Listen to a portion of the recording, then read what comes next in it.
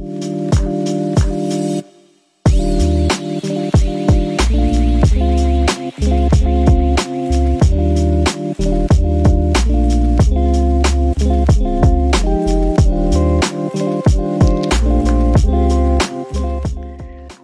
to the Sports MBT Insider, a platform where we are unrelenting in covering our women in sport. And of course, we absolutely love celebrating those big achievements, but even those small achievements as well.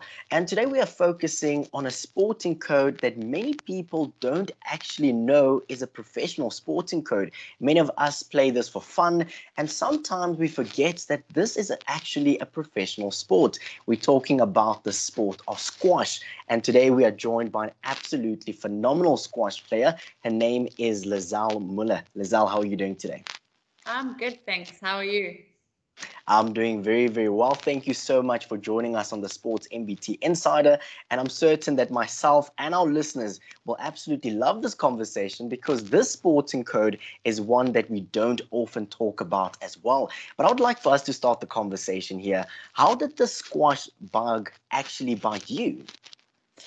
So mom and dad play squash. And since we were actually born, days that I can't remember, went with when they had their league games and social games. So we actually we had a little blanket and our little pillow and go with them and sleep in the little ditch that was in front of the court. The court. And ever since like I was 6 years old, I had teeny tiny little racket of my own. I just started hitting the ball, and grade 1, I played my first EP, made EP colors. And then ever since that, I just carried on. And here I am now. Oh, absolutely beautiful. Let's talk a little bit about the day ins and day out of a squash player. What exactly do you get up to? And what does a regular routine look like for you? Well, I think my routine is completely different to other professionals because I am a mom. I have 4 little ones. I work as well. So for me, it's just like some mornings, I pick my mornings, like say Monday, Wednesday, Friday, or Tuesday and Thursday, and I'll do an early morning, like a 5 o'clock session.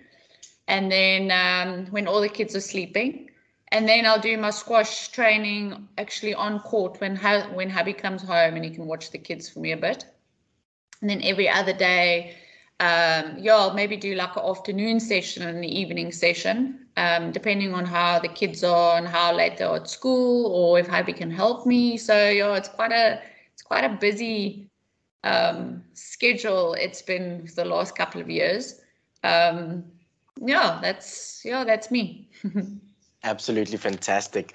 Now, the one special thing about you that I would love to emphasize and to highlight is that usually we see athletes in their early 20s turn pro.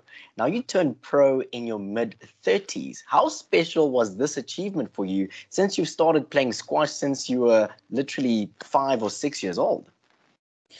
It's always been a dream to play professionally, like just a little bit of a higher level than normal, your EP colors and stuff like that. It took me a while. I think I was just, my midlife crisis was a bit early in my life. So and then I met my husband at 29, and he's a sport fanatic. He used to play rugby, like a good rugby player, Marius Miller. So, and he just like he believed in me, and he knew that I had such a big love for the sport. And he pushed me to like you can do this, like you've got the time to train now. I'll watch the kids or all that stuff like that. And I just wanted more. And I was enjoying myself so much, all the training, like being on court and having coach and all that was just like, it was so satisfying. And so that's why I had a little bit, I wish I could do it a little bit earlier, but I'm quite happy that when I did start, because I think I was more mature. I knew that I had to be very dedicated, the things I needed to do to actually get there. I was past my midlife crisis. Like I just had everything, and that was just the one thing that I wanted, and I did it. I think at the right time, a little bit late, but for me, I think right time. Definitely. They say that things happen at the perfect time, so I'm certain you turned pro at the absolutely perfect time as well. I would love for us to talk about your recent defeats at the national championship finals. Now, it happened a few years ago, and you lost twice in the national final. Usually, as an athlete, you talk about defeats as moments that are sad, moments that lead to failure, but also these are moments that shape you as a professional athlete. Take us through these two defeats and also how they've shaped you as a professional athlete. I think with Milne and Alex, which were the two defeats, they were like in their prime and they were training hard, and I was still like in the up and coming players, like trying to get the feel of what I need to do and everything that I needed to do. So for me, it was obviously like disappointment because I knew I was working hard, but I knew that they were doing a little bit more. So it was lessons for me, like a little bit speaking to them and just hearing what they do made me realize that I had to do a little bit more. So it wasn't really a little bit of a disappointment, but also like a lot of lessons for me. Yeah, it's just I also knew that I had to play more tournaments to get the exposure and experience that they had. Just like to get to know all the players and their ways and their game plans and stuff like that. So for me, it's just I think all the hard work just paid off at the end. Definitely. Let's talk a little bit about last month as well. And this is when you won your first national title at the age of 37. And of course, we now spoke about the bad moments, of course, losing twice in the national final. And then tell us about the moment when everything just works together and then you are the person who lifts the trophy at the end of the day. Oh, man, I still get goosebumps when I think about it. Going on that court on last month was just, I knew that I did all the work. I knew that I did more. I lost my first game. I think that was just a little bit like more nerves than anything else. It's a big moment. It's this glass court. I mean, we train on normal courts all year long, and now we get on this glass court, which is completely different. It's faster, it's quicker. Sometimes you can't see the ball.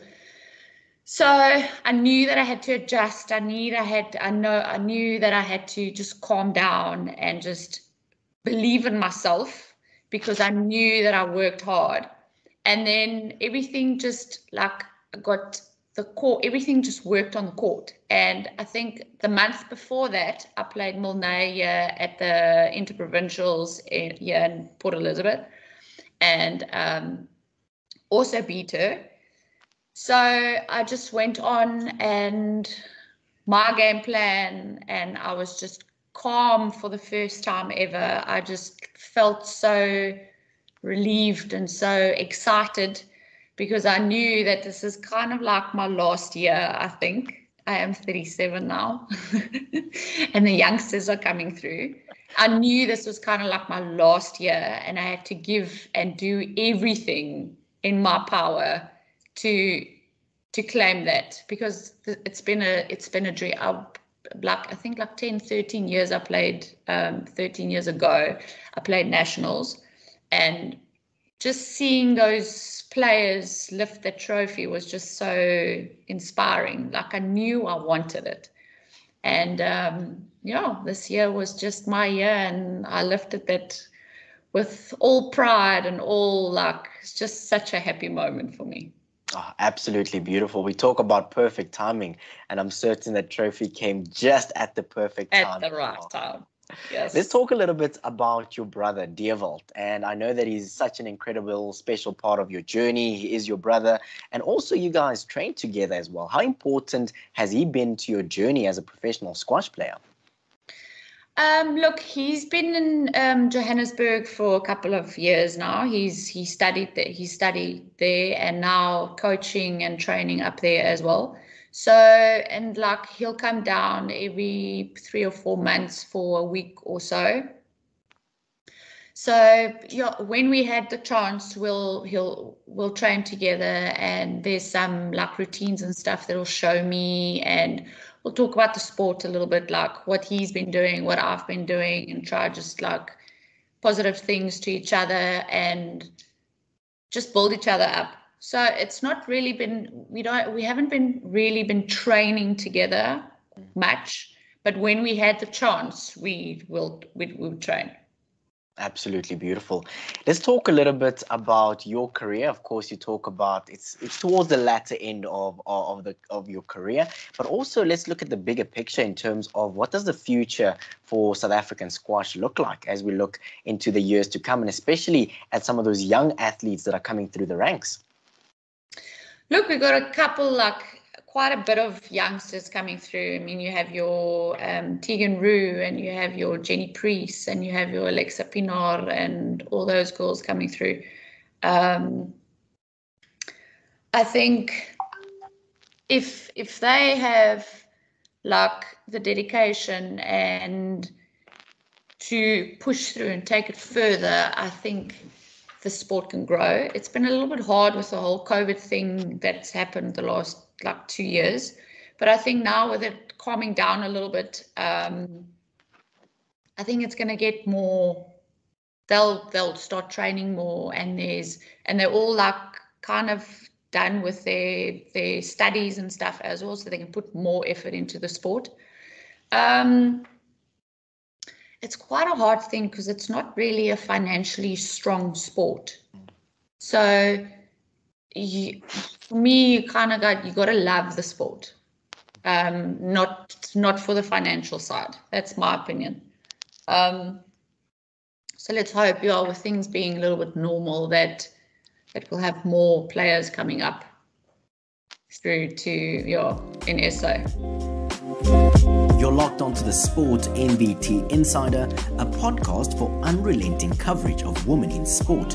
I absolutely love diving deeper into the journeys of our athletes, coaches, and administrators to get to know them a little bit better than we do.